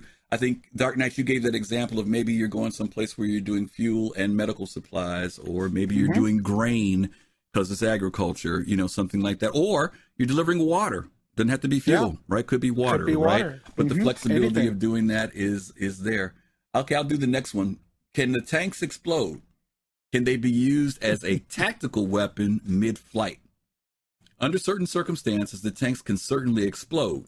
We intend to work out the actual physics, so it won't be a direct exploding barrel situation. For example, hydrogen doesn't explode in a vacuum in the way that you might imagine. As for tactical weapons, well, that's up to you. There's the potential Starfarer variant, an armored mine layer. Interesting. Now look, Potential. you got the smoothest voice here, so I ain't mad at you for reading that one. But I really wanted to read the one about exploding stuff. I should have, but just went ahead and get back to you. I wish I should have given it to you. Okay, Gigi, would you get that next one? Okay. Will the source of natural fuel that starfarers collect fuel from, i.e. gas giants, be relatively close to safe space? Also, will the amount of starfarers collecting at the sources affect the output or production? Will these resources ever run out for a particular location? The answer is there will be gas giants throughout the galaxy. Roughly 75% of the star systems we have built to date include at least one. The number of starfarers shouldn't really deplete them. Gas giants are very, very big. Okay. So, Wait a second. 75% of star systems we have built to date. Well, how old is this? no, yeah, let's be specific about that, I right? did a theorycraft on that. Who knows? Right, exactly, because we don't know what that meant back when they wrote this, right? If they only had 5 systems, then 4 of them had, or what is it? 4 systems, 3 of them had it, right? So keep in mind though, like when you're writing a book, the first thing you do is the outline. For all we know, at the time that they did this, they already had 200 star systems, but it was just the outline. It was like, we're going to have this, this, and this. That don't mean it's a system. That just means it's a conceptual system. And to your point, what I think where we can be safe with it, Dark Knight, is the fact that out of all the systems that we have on the star map, they're just letting us know that 3/4 of them will have that possibility. Right. So that I think that's the safe place to go. Oh, I know. Yeah, you don't want to infer that all the systems are done. I get it. Trust me. I get it. All the systems are built. I get it. Trust me. All right, Kai, Kai's got the next one. Yeah, the one I'm interested. When flying a Starfarer, will NPCs ever hail us for an in-flight fill-up? This seems like it could be a good way to make a little extra money. For the fuel would cost more than normal station refill, but the request would also be a pirate trap. And the response from CIG is, "That's right, Johnny. Watch your shit." No. Their response was, "Absolutely. Any role we imagine in Star Citizen will be used for NPC mission generation." Okay, so yeah, I mean, good question, right? When you guys get that call, and I know we've talked about this in relation to Pyro, because CIG told us that crossing Pyro is no small task on a fuel aspect. I think they even alluded to the fact that it's going to be very difficult for any ship to cross Pyro on one tank of fuel, right? Because Pyro is a big system. Let me ask the question, Dark Knight, you're on a Starfarer with your crew. You get a call to go to Pyro 3. What are going to be some of those things that you might put in place to ensure that when you arrive, that, you know, whether it's a pirate, whether it's a trader, that you are going to be safe when you arrive there? What are some things you're going to try to maybe think about?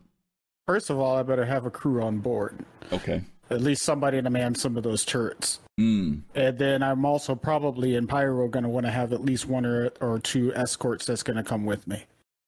Okay. Preferably a larger ship that's going to have more turrets. But at least a few fighters that are going to come with me.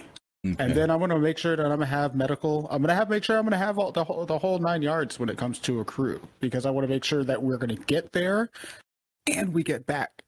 You know, and maybe have somebody scout it out. Just go down there and check out, is this person a viable or a trustworthy person to deal with in this particular system to help out.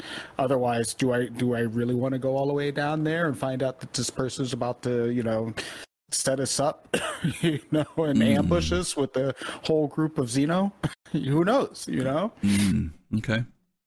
Gigi, what about you? Any precautions you'd be thinking about, or would you avoid those gigs? Might be lucrative, but would you just say it's not worth the money? How would you view it? I am the most careful person you ever met, because I can't fight nobody. So I'm just not going to do it. I'm just not going to bother with it. I hope somebody else comes and help you. Otherwise, you're going to float along in space waiting for me to come give you some fuel. I got nothing for you, buddy. Hope you got a beacon. My bad. Okay. Deuces. Okay. Deuces. Kai, what about you? Yeah, I mean, it depends on the situation. It depends on what you're rigged for, what you're crewed for, you have to have a mission statement when you head out in a ship like that, where you say, you know, look, we ain't helping nobody. We're just here to refuel our org, or we're out for the work and we're picking up people here and there. You have to look at the system that you're in. If you're in Stanton, it's decent enough to get around. If you're in Tamsa, where you're talking over 300 AUs, like, that's the job. You're out there to make money. It's like, yeah, it's risky picking up strangers, but if you're a taxi, that's the job. You got to do what you got to do. So, like, I think stuff like this is going to come down to sort of having a prepared mission statement, having parameters that you operating in, dealing with your crew where you figure out as a group what level of risk you're willing to accept and the situations, and then just follow your parameters, hope for the best, and when in need, try to make sure you got a couple of moves up your sleeve, either people in system that you can run to, or the call to, or a jump, an exfil plan, something. I liked something you said, DK, about, you know, is it worth having, I'm talking about on a risky mission now, not just on a standard one, but on a risky mission, is it worth having someone who goes ahead of you? You know, you know, maybe, you know, if you're in a pirate area, because I'm sure, you know, the reality is that there are going to be some resources that people need, right? Pirates will need, you know, is that person that goes ahead of you your negotiator? You know what I mean? Right. To make sure that things are cool before, you know, you come in. You know, I mean, there is some pirate honor out there for some folks, because you've got something they need, and if you're cutting them the right price, maybe you even strike a deal with them, you know, to say, hey, we know you guys need stuff. You get, matter of fact, we need a couple of your people to give us protection in and out, maybe, you know, whatever the case may be. You can strike some things. Maybe there's things in relation to money transfers that you do where a certain amount of money has to be transferred ahead of time before you end up doing them. There's a lot of things you can do to be flexible, but I think everybody's got their point about being cautious about being out in space, because those needs are going to be there. There's going to be, not the much more organized groups will probably already have those deals struck, right? If they can't, they'll do that. But you will have those together. Yeah, but you'll have those random folks out there. So it'll be interesting to see, because like Gigi said, there's going to be some missions, you know, your spidey senses are going to go off, and you're going to be like, nope. I don't care how many zeros. I mean, you guys have seen it with beacons before. You know, you see a beacon with some crazy amount of zeros behind it. And you're like, no. Get me coming to where you at? Yep, nope. I don't think so. You know. So you also have a situation of like, here's the deal: pirates are going to need gas too. Yeah, that's what I'm saying. What pirates need? Pirates take what they need from people, so pirates can die. But here's the thing, though: there's a situation where it might be like, "Yo, you're a thief, but you don't steal from me, so we cool." Yeah. No, ain't no such thing, because honor among thieves don't exist. When they need something from you, they will take it. But you know what's funny though? There is a written rule. There is a rule in the fuel rats. You do not attack a fuel rat. Now that's something that they do have. Now, if they could create that in our, and either whether the community wants to buy that, right? Because if I'm not mistaken, in Elite, if you go after the fuel rats, you get blackballed. Oh, you're going to get hammered. People will come after you and hunt you down. Well, to a certain extent, but the fuel rats actually had to start up a group called I forget. It's called the Walrus. And the Walrus is literally because for a while there, they were getting jumped. People were going after them. So they started up the Walrus, and it was literally a fuel rat would go out. But if like they had some reason to believe that you weren't quite right, then they would send along a couple of armed ships with it. And when you start something, then you get slapped. Yeah.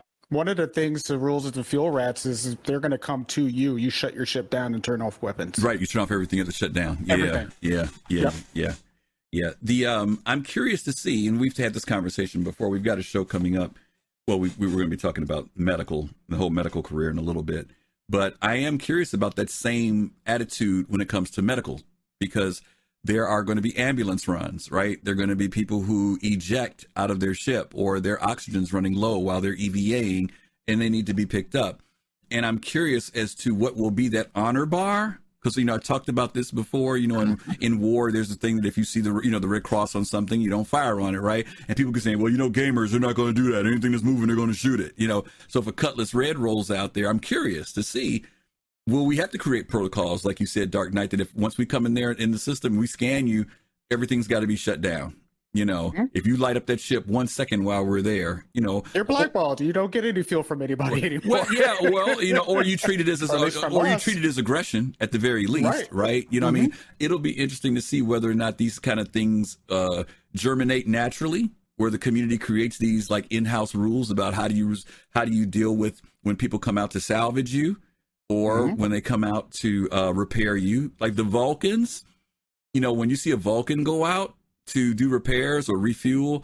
Now, some people might say, nah, they're also rearming. You know what I mean? It ain't just as refueling, keeping them alive, but you're also giving them weapons and ammo, so they're a fair target. And that might be what the community may respond to when it comes to a Vulcan. But then again, when a Cutlass Red goes out, they might say, okay, it's an ambulance run. But I mean, that can go both ways. If you look at it, let's say I create a beacon, right? I create a contract saying, yo, I need help. I need medical. So either A, that could be me doing dirty, trying to lure somebody out so I can jump them.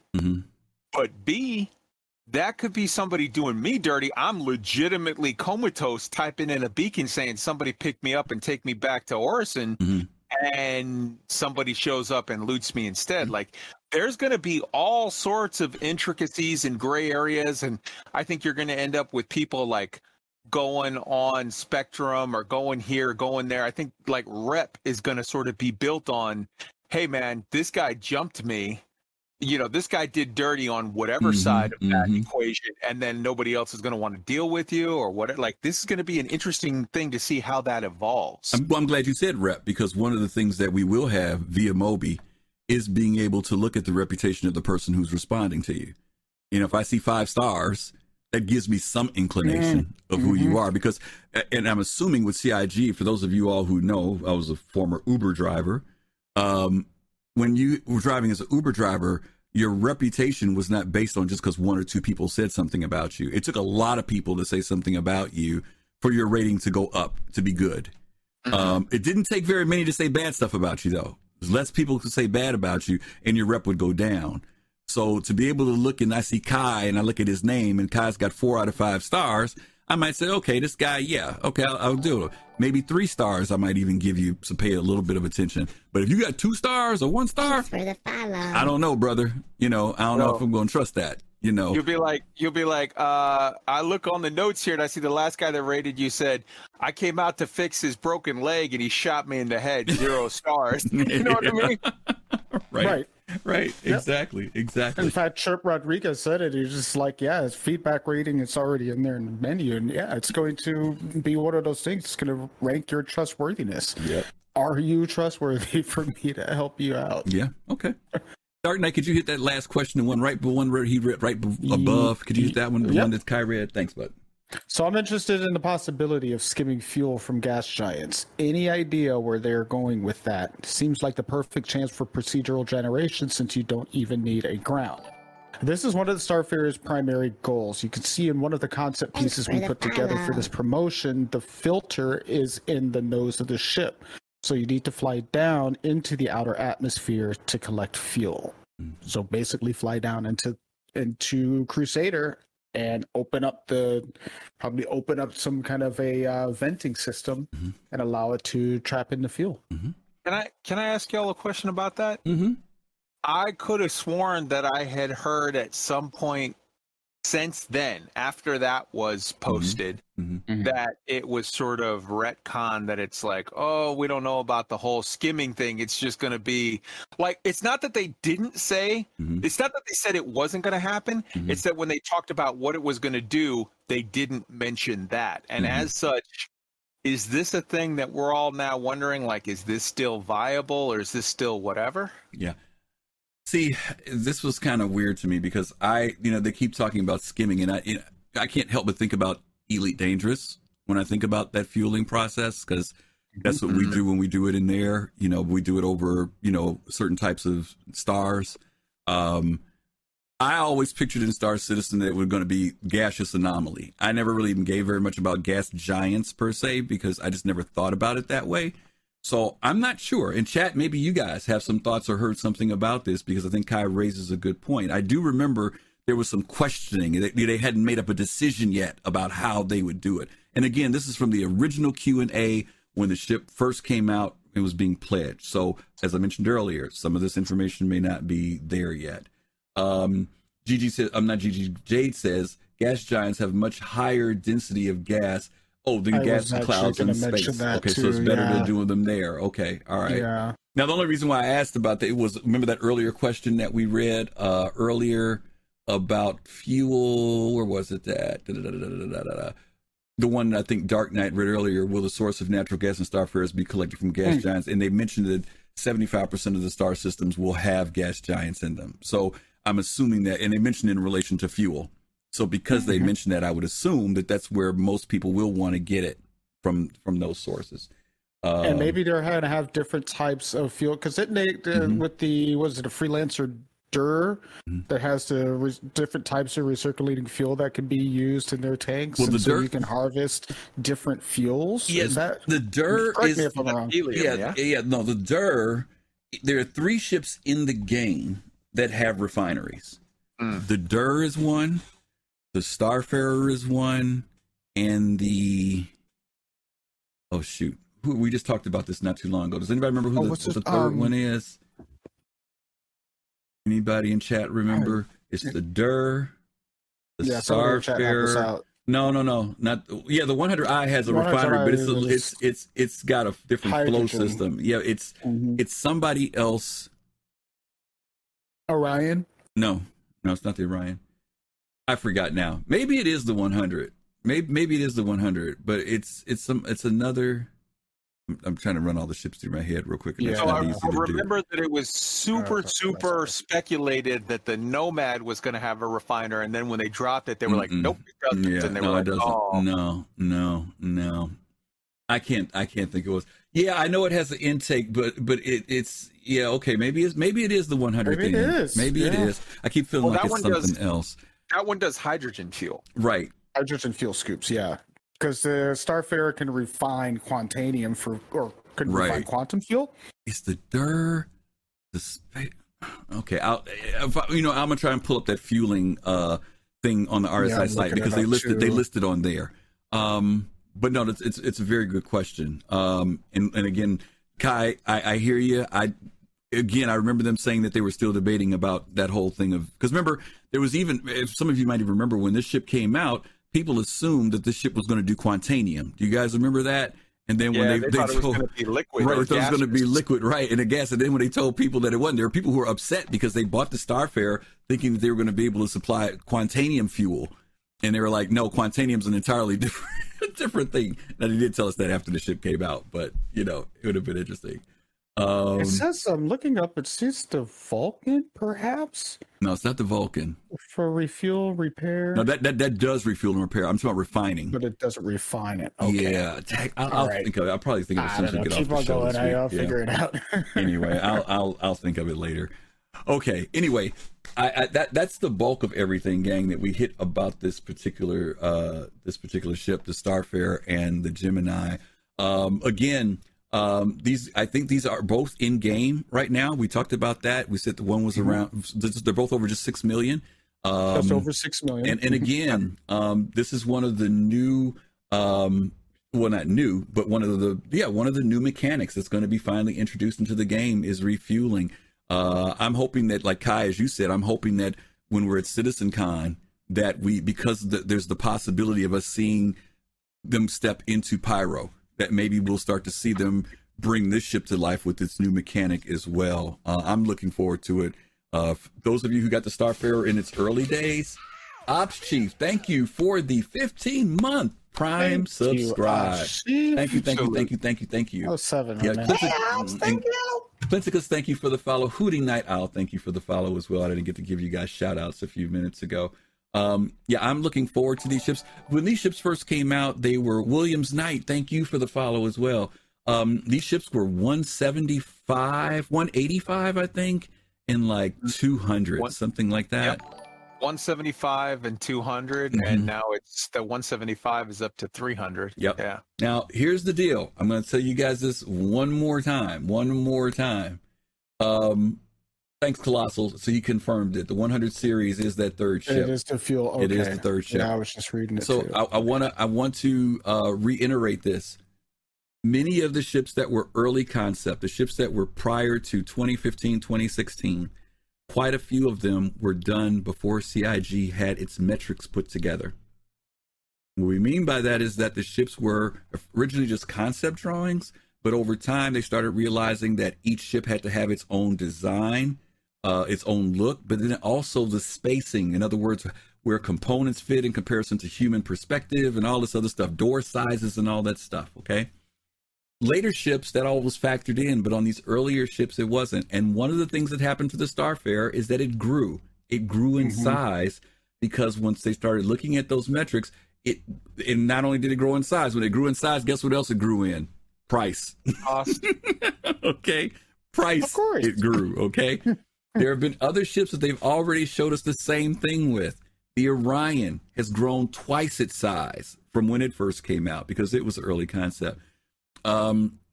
We're expecting that maybe the Genesis Starliner might get a little bit of that love too. The Banu Merchantman might get a little bit of that love. Now, we're not talking about necessarily doubling in size, but we are talking about growth.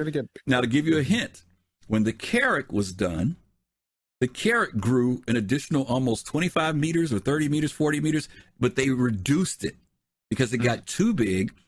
They got rid of some of the things that were in it. Some of you remember the concept drawings for the Carrack. It had a spiral staircase in it and a whole bunch of other locations. They took some of that stuff out because they had an idea about how big the Carrack should be. They didn't want to get into this super big ship. So I'm telling you this because if there are ships that you want to support and you know they might grow in size, you might want to get them before they come into reality. But I'm not telling you to spend money necessarily either. Just know that the ship's cost will change. I think, what was the one ship that came out? The Prowler. When the Prowler came out, the price for it was cheaper to get in game than it was to pay for it. And people were getting Prowlers left and right. And then they went in and readjusted it and raised the price for the Prowler. So some of these ships are going to cost a lot more when they come out, just so you guys will know that. So I'm not saying go spend the money, but I'm just saying if it's something you really, really want and you get it at a good price. But there's only a few ships left like that. There a lot of these ships are going to grow in price and size as we go along. So, all right, I'm going to stop rambling about that. I just wanted to throw that in. Gigi, thank you so much for being here tonight. Appreciate that. Sharing with us your ideas about pirates and that you ain't giving a hoot about nobody that's in a pirate system. I don't care about pirates at all. I hope they all die. Dark Knight. As always, thank you for what you shared with us today. Appreciate having you here. Fun night as usual. As always. A good time. I want y'all to know how much I love y'all. Hear me out. I forgot I was supposed to be on the show today. You sure did. And I was just sitting on my bed chilling. At 15 minutes to start 15, time. 20 minutes to start time. Okay. And then Griff sent out the link for us to like be putting up our videos. And I am sitting on my bed with my face a hot mess and everything else. And I got my face and myself together for y'all in 15 minutes to be here. And I just want y'all to know what that means. Because I've never done that ever. It takes me like 3 hours to get dressed. Okay? Thank you, Gigi. So y'all better appreciate this. Look at my face. Do you see how upset I am? I don't have on makeup.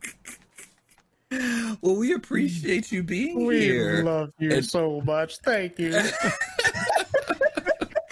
They have never seen me without makeup.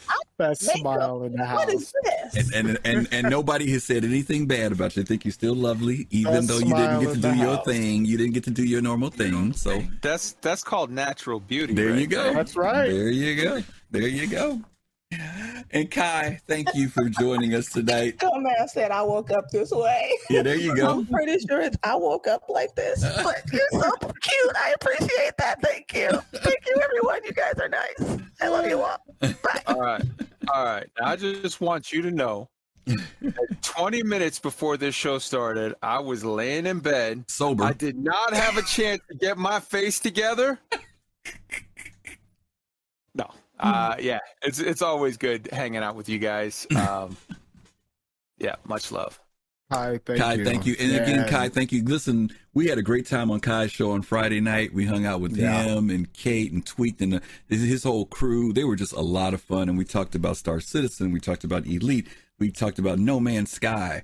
And we just had a blast. Fast Cart, Dark Knight, and myself. And we really appreciate the invite to hang out with your community as well. Yeah. And for those of you who came over from Kai's community, thank you guys for hanging out and supporting him and supporting us tonight. Thank everybody here who joined in on chat and threw in all the great ideas and helping us out in chat tonight. Let's see, Dark Knight, I'm going to go ahead and change the page and you can talk about our I don't even know if you know what this show is because this is going into the next month. No, is it next month? No, we got one more show this month. This is the last one. And I don't even think you've even seen the title for this particular show. So why don't you, let me think. Have you seen this one? Hold on, I'm taking a look now. I don't know. It just came up on screen. See if you recognize that title, if you know what it's about. If not. Oh, yep. I remember that. Yep. I saw that one. All right. So why don't you plug Thursday and next week's show for me? All right. So next Sunday's show is You Only Had One Job. And that is going to be on Sunday with Dig That, Fast Cart 10th, and maybe other guests. But yeah, look out for that one. I won't tell you what it's about. You're going to come and check it out and see for yourself. But Thursday nights we have our Soul Talk. And you can come and join us live on it's 10 p.m. Eastern, 9 p.m. Central, and it is our call-in show. And we usually talk about if there's an ISC, we talk about ISC that evening, and then we just get into general chit chat about anything. Mm-hmm. Who knows? Machinima, cinematics. What Fast Cart was doing the other night. You never know. And again, we invite you guys to come into Discord. I mean, it's great to have you guys in chat and typing away, but we get to hear your lovely voices and you can come in and talk with us directly and share your thoughts about Star Citizen and whatever. Usually, like you said, like Dark Knight said, we usually are talking about whatever was on ISC and maybe anything that's happened during the week leading up to it. So you guys are invited to come hang out with us and talk with us direct. Kai's been coming on with us and having just a ball having him on board. But, you know, we love having people come on and talk with us about the game that we're all supporting and that we're enjoying right now. So real laid back, you guys, real laid back. Yeah, absolutely. Yeah. Absolutely. Okay. Can I just say one thing before you close it? Sure. Just right now, I'm saying whoever pledges last in this show before the stream goes live gets LTI on Griffin Gaming RPG Love. They Nice. get lifetime Find that insurance on it. Oh my God. I've got to give it away. I'm sitting here like, Griff didn't tell us he was doing a Griff. Yeah, we didn't do a giveaway this week. We did them the last couple of weeks. I think what did we give away? An Aries, and we gave away a Taurus last week. Taurus, I think. yeah. So we've been doing a few giveaways recently. We got some other good ones coming up. Oh my God, Colossal gave out a community sub. Yeah. Thank you. So whoever got that, tell Colossal, thank you. That was great. Thanks, Colossal, closing us out. Kobe got it. Cool. All right, we are going to set ourselves up to do a raid, and I think there's so many people on tonight. It's like, oh my God, who do we go with? So I think we're gonna go with Spine TV. Spine TV is out there, so we're gonna send the raid that way. There he is. You guys give some love to Spine TV. Tell them that you hung out over here with the Soul Citizens. If you like what you see when you get over there with them, give him some love, and hopefully we'll see you guys on Thursday. And if not, next week you had one job. I'm going to talk about that one job that you had to do. That one job. One job. One job. All right. Well, thanks again to everybody. Kai, thanks again for being here tonight. And to everybody else out there, as always, we tell you guys peace, love, and soul. You guys take care. Be safe. See you soon. Bye, everybody.